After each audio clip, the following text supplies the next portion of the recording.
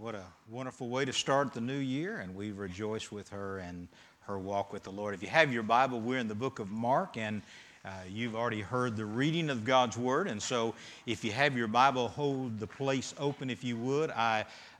Somewhere in the transit between here, my computer, and the computer here, the outline is there, so you'll just have to follow along with me, and I will try to go as slow as possible to give you that outline that I'm going to be using. We are looking in Mark. Mark's gospel is a fast pace. In fact, this morning we're going to come to that word immediately, how they responded to the message of God, as though that Mark is saying, when God's speaking to your heart, you don't need to wait. You need to respond while you hear the voice of the Lord speaking now.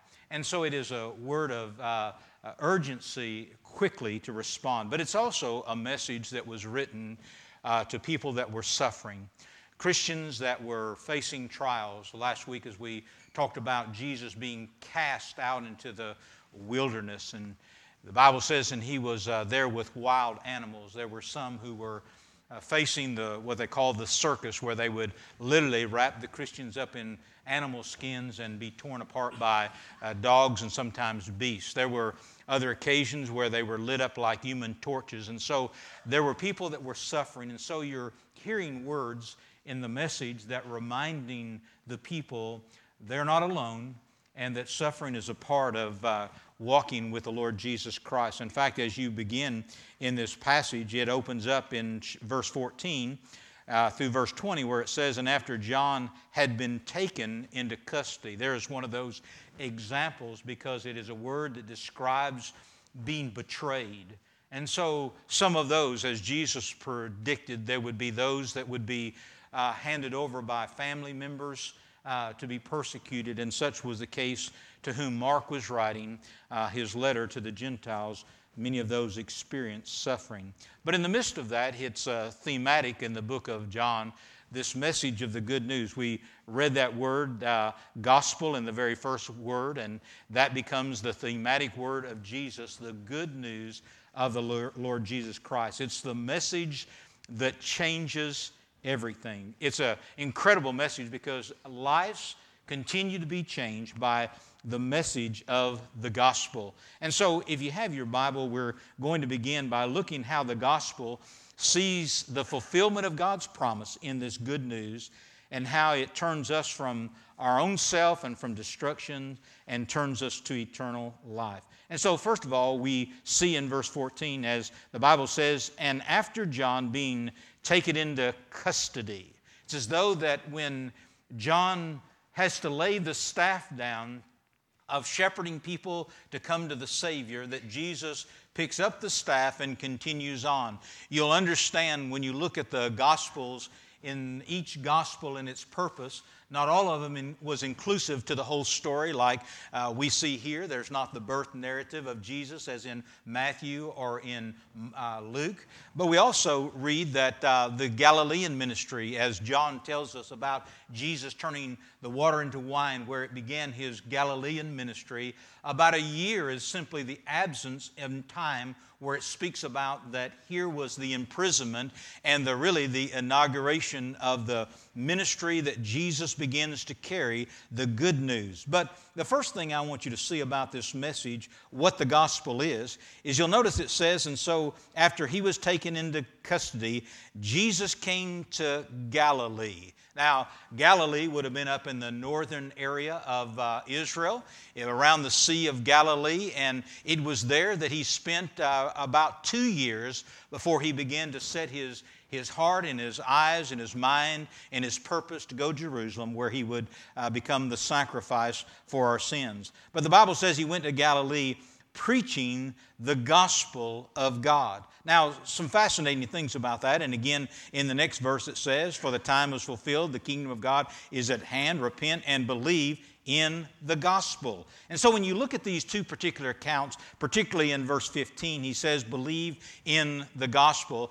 Linsky in his commentary basically is right, because the construction of believing the gospel is being changed. In fact, it's in a neuter tense, and it's a preposition that means believe in something. Normally, it wouldn't be something of a neuter or an idea, but it would be of a person. You trust in the Lord Jesus Christ, and you shall be saved. But when it uses this context, it's speaking about the totality of everything that's being done for the sake of you and I, so that we might be saved. Like, for instance, in Ephesians, where it says, "For by grace are you saved through faith, and that not of yourself." The word "that" again is in a neuter tense, which is not defining the faith. It's not describing the gift.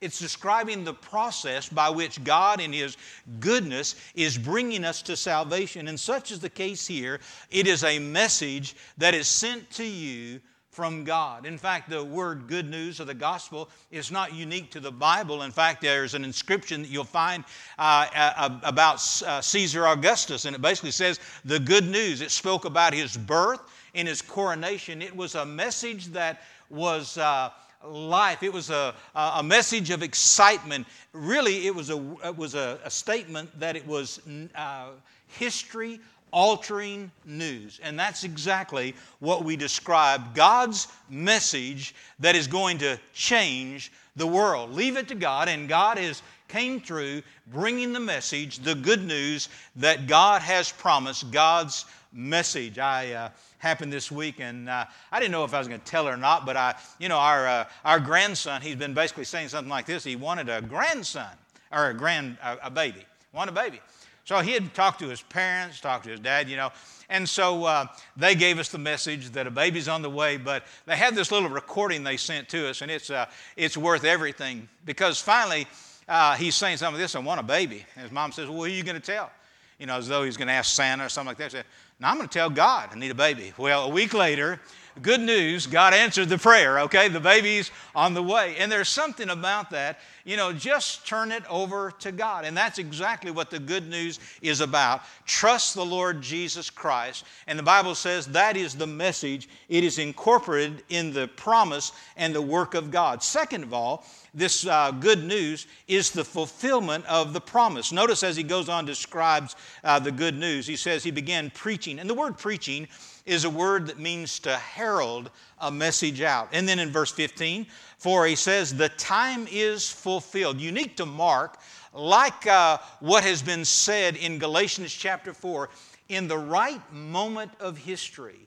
Not a day ahead, not a day behind. In that right moment, the promise that God has made has occurred. And so he's literally showing him here that here's the promise, here's what God has said, and now it's unfolding in the right time. Usually it's descriptive of something of the nature of an event that you've longed for and it finally comes, or fruit that has been planted through maybe a tree and now it's ripened. That's the word. Now it is being fulfilled, what God alone has promised. If you have your Bible, look with me, if you will, over into the book of Isaiah. Isaiah chapter 9 gives us an example. So as we talk about the long examples of promise through prophecy about the one who he was coming, here it's unfolded in chapter 9 of the book of Isaiah. He says, but there is no more gloom for her who is in anguish. In early times, chapter 9 of Isaiah, verse 1, he says he treated the land of Zebulun and the land of Naphtali. What is he talking about? He's talking about the area of Galilee with contempt. But latter he shall make it glorious by the way of the sea, and on the other side of the Jordan, Galilee of the Gentiles. The people who walk in darkness will see a great light. Those who live in the dark land, light will shine upon them. So when you talk about the message of the gospel, it is the fulfillment of, he says, they no longer have to live in this darkness, groping in darkness. The Messiah is coming. Of course, he says back in verse 6 of the same chapter, for a child is born, unto us a son is given, the government shall be upon his shoulder, and his name shall be called Wonderful, Counselor, the Mighty God, the Eternal Father, the Prince of Peace, and there will be no end of increase of his government of peace. And so when there is this summoning or this heralding, the good news is here, And to the people of Galilee, it was a reminder of God's promises. Now, when you look at the good news, when I talked about it being in that neuter tense, what are you talking about? Well, when you try to explain the good news, it's described in numerous passages in the New Testament. In fact, in the book of Ephesians, it says, when you heard the message of truth, the gospel. And so he describes the gospel as something that you can bank your life upon, because if you ever wanted to know or desired to know truth, the gospel brought truth to you, and therefore it can alter everything about what you do and what you think. In the book of Colossians, chapter 1, verse 23, he describes the gospel as that which gives hope.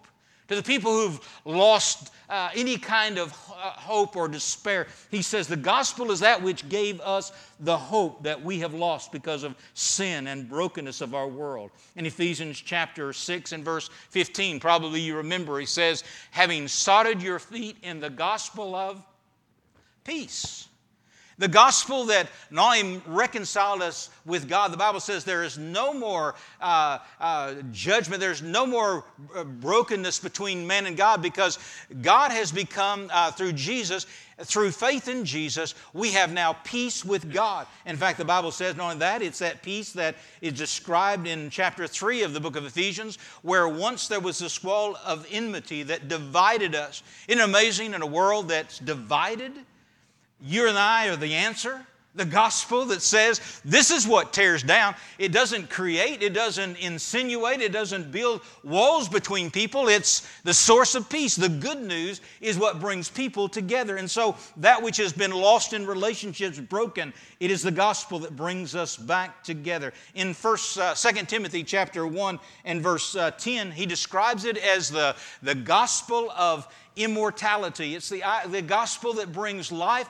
everlasting. And so when you look at this gospel, you can't help but understand its essence of the promise of God, the fulfillment of what God had been promising to mankind. And so the Bible says in that right moment, at that right time, at the fulfillment, the kingdom of God is at hand. Both of those words are in the perfect tense, which means completed.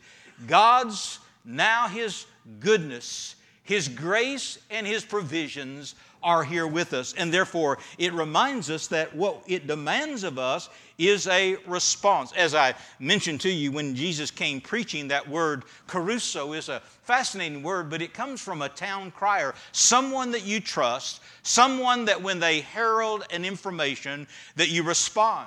For instance, if we had a town crier and they yelled out, tornado, well, you would bunker down. Fire, you would make evacuation. And so it is a word that describes that here's a message. Now, therefore, we need to respond rightly to the good news. Here's the good news, and therefore it calls us to respond. But there's a struggle of responding in the human heart. It's called the will that we have. Now, you might describe it this way. I remember when growing up, some of the young folks here, I see them sometimes bringing their friends to church, and that's what we used to love about church, being with friends. And after church, me and David would always check with our parents to see what the menu was. If one was having stew, we weren't going there, okay? And one was having pot roast or chicken, that's where we were going. And so we would check the menus, and then we would say something like this: Dad, can I go over to David's house? And my dad would say something like this: no, son, not today. Well, it's settled, right? Well, I had one more avenue. I'd go over to Mom and said, Mom, can I go over to David's house? Trying to get a more favorable answer. That worked maybe once, and then they got together, and that ended that. But you see, what I did is I tried to divide the sources of the wills. When Jesus is speaking about this coming of the good news, it's describing a kingdom. When you talk about a kingdom, it assumes, first of all, there is one who now is king. He has to be acknowledged as his lordship as king. Second of all, it assumes that he has authority. And thirdly, his words have a response on those that will listen, to respond to his grace, to accept his gift. Kind of an incredible statement of the distinction of Christianity from all the other religions, really, of the world. quoting from a Dr. Keller, he puts it this way: right there you see the difference between Christianity and all other religions. No religions, because the essence of religions is usually just advice. All the religion in the world is to give you advice, or maybe what to do, what not to do. Other religions basically advise, but Christian is basically good news, the gospel. Other religion says, this is what you have to do, this is what you have to accomplish, this is how you live in order to be saved. The gospel is basically, this is what has been done in history and what has been accomplished for you through the life and the death of Jesus for you, that you may be saved. And therefore, Christians is completely different. The gospel is called grace. That's the reason why it's such good news. It's not based upon what you've accomplished. It's based upon what He's accomplished. It's not your record, it's His record. And by that, the Bible says we can be remarkably saved. But as a result of that, we know that the gospel can fall on different kinds of hearts. Jesus described it as the parable of the hearts. That the gospel, there was nothing wrong with the gospel, but it fell on different hearts. There were, for instance, some hearts that had heard it and they simply quit listening. It described some whose hearts were literally overwhelmed with the activities of the world. There were those hearts that were so busy.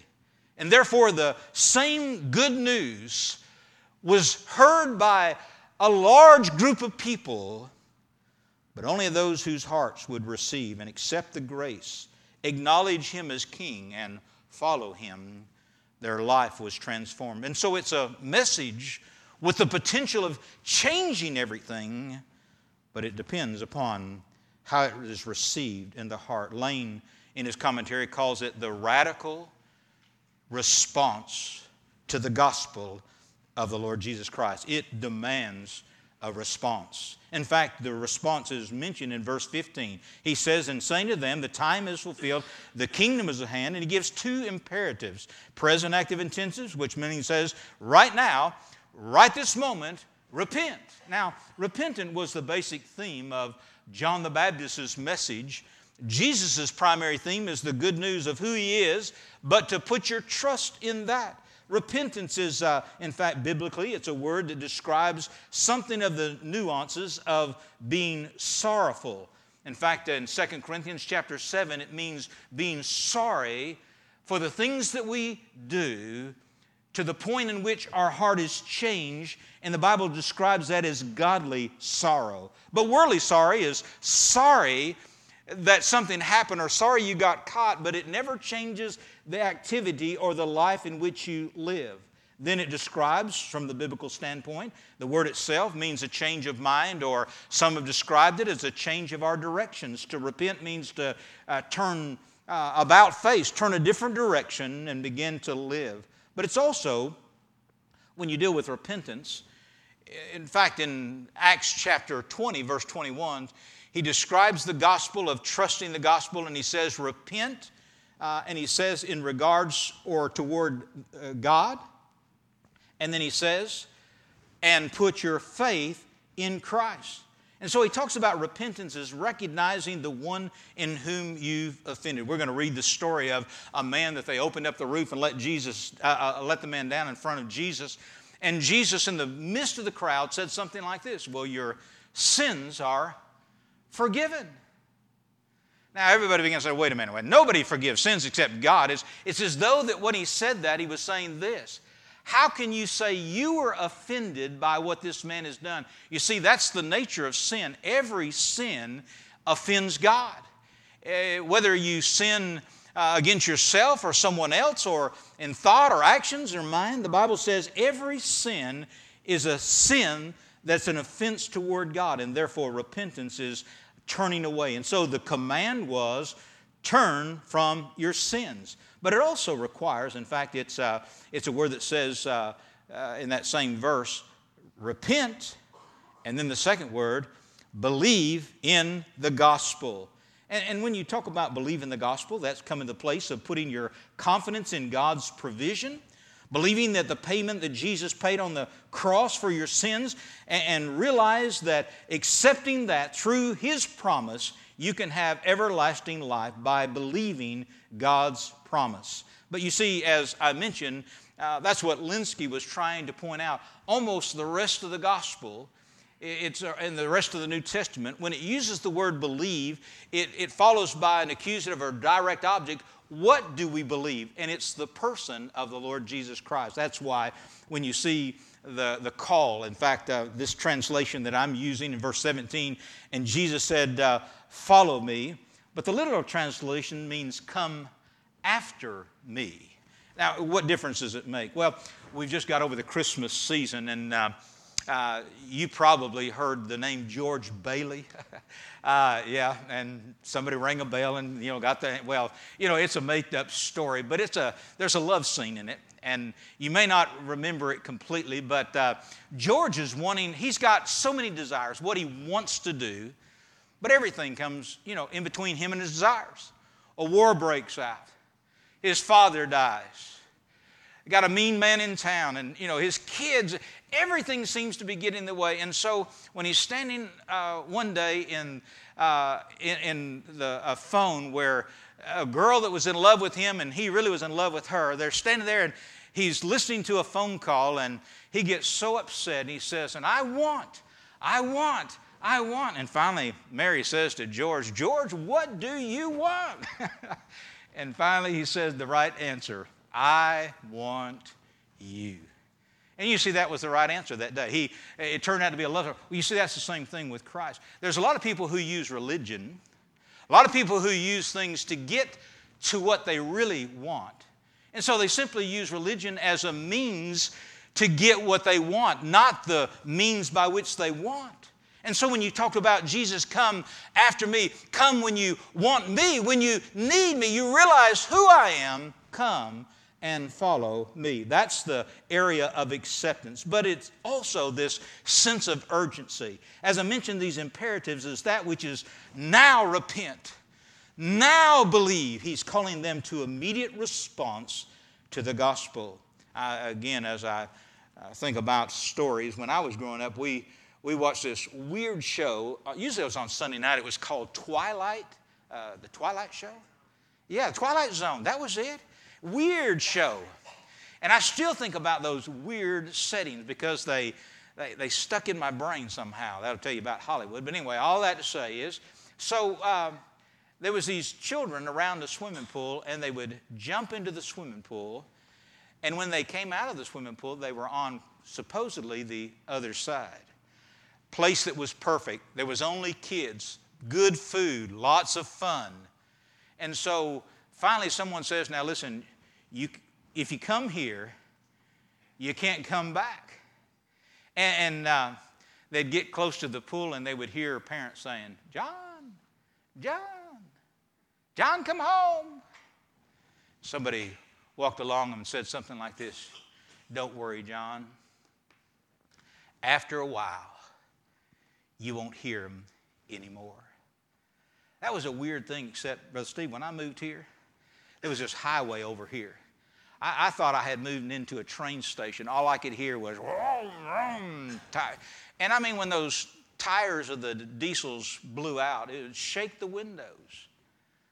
Well, when we had a cold spell like this and ice covered everything, nobody was on the highway. It was the spookiest thing in that house because I had got so used to hearing that sound that to not hear it was the strangest thing I could imagine. But what it's saying is there is the potential in all of us.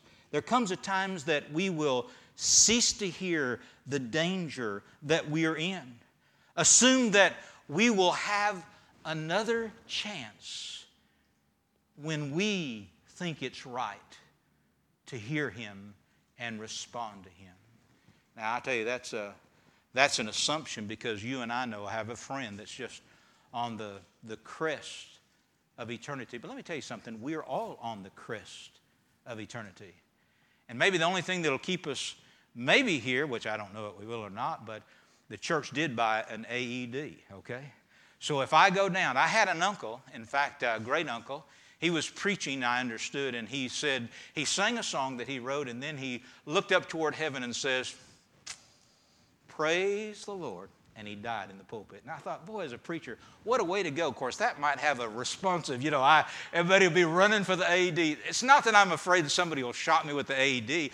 I'm just afraid there's some of you who want to take turns, okay? Even after I respond again, oh, no, one more time, my turn, I haven't had a turn. But all that to say is, you see, there's no guarantee. In fact, that's why the gospel is urgent, because the Bible says, as you hear the gospel, now is the day of salvation. Now is the time. Harden not your heart, because there is not a guarantee if God's speaking to your heart that you'll ever hear His call again. It might be like the highway. It's just simply a noise that you hear and you forget what it was like to respond. And therefore, it's important as He calls out for them. But this is the message that, as I mentioned, changing lives. Look at the last part of this, and we see that God began to encircle. He began to call others to the very same thing He was doing. He was going to disciple those who would disciple others. They would be 12, and then there would be another group of 70 that they would do the same message, and the church would share the gospel. And so there was the invitation. The Bible says, and so as He was going along the Sea of Galilee, Sea of Galilee is about 12 miles long, 6 miles wide. In fact, Josephus said probably during the time where Christ was living, there would probably be over 300 boats, but he only went to 2 particular boats. One was a small boat. In fact, it was belonging to Simon Andrew. Simon is a very popular name. I think there's 12 or 18 in the New Testament. Andrew's unique, but the Bible says his brother Simon, they were casting the nets. Now, the word casting nets here is probably what you've seen sometimes, somebody throwing a net. It's like an umbrella. It would spread out, and then they would close it back up, and the Bible says they had been cleaning their nets. In fact, the Bible said, or casting their nets. In fact, the terminology that's used is though they were casting on one side and they were casting on the others. And Jesus said unto them, "Come after me," or "Follow me, and I will make you fishers of men." And so He invited them to come, and therefore they were chosen. He chose them to be His disciples. And then He describes the next group. In fact, in verse 18, or they immediately left their nets. And then verse 19, and going along a little further, He saw James, the son of Zebedee. By the way, Andrew and Simon's father was Jonah, or John, son of Bar-Jonah. But we don't read anything in here of his call. But here it was Zebedee. And the Bible says, with his brother John, and they were in a boat, and immediately they left their nets as He called to them also. And in verse 20, and immediately called to them, and they left their father Zebedee in the boat and their hired servants and went away and followed Him. Now, 3 things very quickly, then I close. But as you look at this, there's first of all the invitation of God for come and to be discipled. And so, therefore, He says, how they're discipled is they come and follow me. It's interesting, that word "follow me." I had to go back and look it up, because it looks so much like the word we were studying Wednesday night. It was that word to glue together. And really it has that same characteristic. And it also corresponds with the word we have a word fellowship with. But what it literally means is come walk the road together. I think one commentary, I can't remember which one it was, but he says it's unique because it describes walking alongside. Follow sometimes has the idea of walking behind, but here it's walking in fellowship with the Lord. You see, you cannot follow Him. You can't be His disciple except if you're in fellowship with Him. And you can't be the disciple you should be apart from fellowship. It becomes the nature. In fact, we were talking about how the new believers in Acts, they were gluing themselves together, having fellowship every single day. They knew that they couldn't survive. They couldn't be what they needed to be and discipled and to be followers as they ought to unless they connected with others. And therefore they were connected as He called them. And then there is the change. He says, "Come and I will make you." In fact, there were 2 particular word studies that said this is a progressive work that God was doing. And I will make you. It's not one of those instantaneous things. It's that process of I will begin to make you those who have the same passion for souls as I've come to share the good news for the passion of those who are lost, to hear the good news about the Lord Jesus Christ. And so it is a process. I'll never forget when Deanne and I both felt like we were called to the ministry, and we really didn't want to talk about it because we weren't sure how the other person would respond. And one night we shared that this is what God seems to be impressing. And it was the Me Too instance. That's exactly what I'm feeling. And so the next Sunday we went down and we had no idea what that meant. All we simply said is somehow God is calling us. And the preacher had the audacity to say, okay, well, next Wednesday night you'll lead the message. And I says, what? I just surrendered to ministry. No, really. In the back of my mind, I thought, well, I guess Billy Graham will be calling me just any day. I tell you, I waited on that phone call. It never did come. But all I had to say is, I have no idea. I didn't know. I had no clue. And that's when he calls them, their identity is in several things. In that day, jobs were important. But there was something that was more important than their occupation. It was their family. And the Bible says when they left their father in the boat, it was saying they understood that they were making something, the one in whom they were following, more important than anything in their world that they had known. Occupations, it's important. We talk about what we do many times. When people ask us who we are, we describe us as a pastor or whatever task we might do, because it's a big part of our identity of who we are. But he says, come and I'll teach you how to be fishermen. And it's as though they says, we don't have a clue what you're talking about. We know how to catch fish. And they lost their identity and they began to follow Christ. And the Bible says they therefore abandoned father. Now, when later he's going to say, unless you hate father and mother, he's not talking about the action. He's talking about comparative. In fact, it's the same thing we find in the book of Malachi. Jacob I love, Esau I hate. It's an idea of in comparison to the love that you have for me, there can't be second place. There can't even be anything that looks close to the love you have for me. If you have something that you have in comparison or competition with Christ, you haven't responded to the call. The Bible says, therefore, they left those things. One of the great dangers, as I talked about the battle of the heart, and again, quoting from Dr. Tim, I love quoting the things that he says, but he was talking about the struggle that we have many times in that struggle has to do with the concept of our own will, having our way, not seeking his will. He said, first of all, he says, psychologically, there is nothing that makes us more miserable than self-absorption. You see, you can't have your will and his will. He can't be king and you be king. It doesn't work. You can't have dad's permission to go or not to go and mom's permission. There can only be one word, and that you respond to. It says nothing makes you more miserable than being absorbed, obsessed. How do I feel? How am I doing? How are people treating me? Proving to myself, am I succeeding? Am I failing? How are people treating me?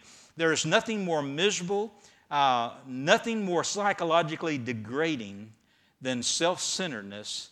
There is nothing more socially disintegrating. And again, he's just simply quoting from the psychology. They understand that. Years ago, I was visiting with a family, and I remember the struggle the person was going through. And I simply said that there were some places that they could get help, and they went, and boy, they were very brutal, but very honest, very truthful.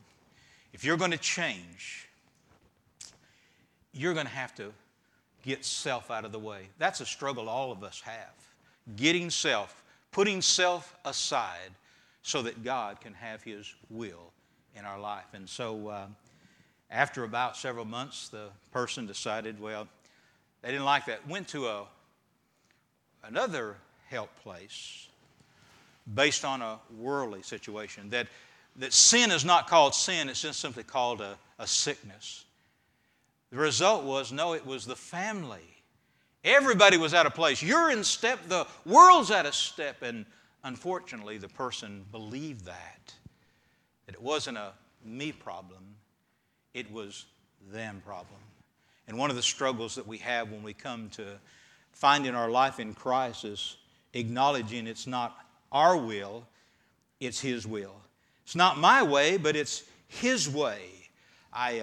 There's a man by the name of George MacDonald, wrote a wonderful children's book, and one of the things he quotes, and that just highlights that same phrase.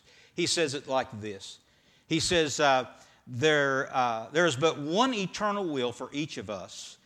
And if we intend that each of us, we have to choose which one. He wrote, if we be dead, we will be dead as long as we refuse to die.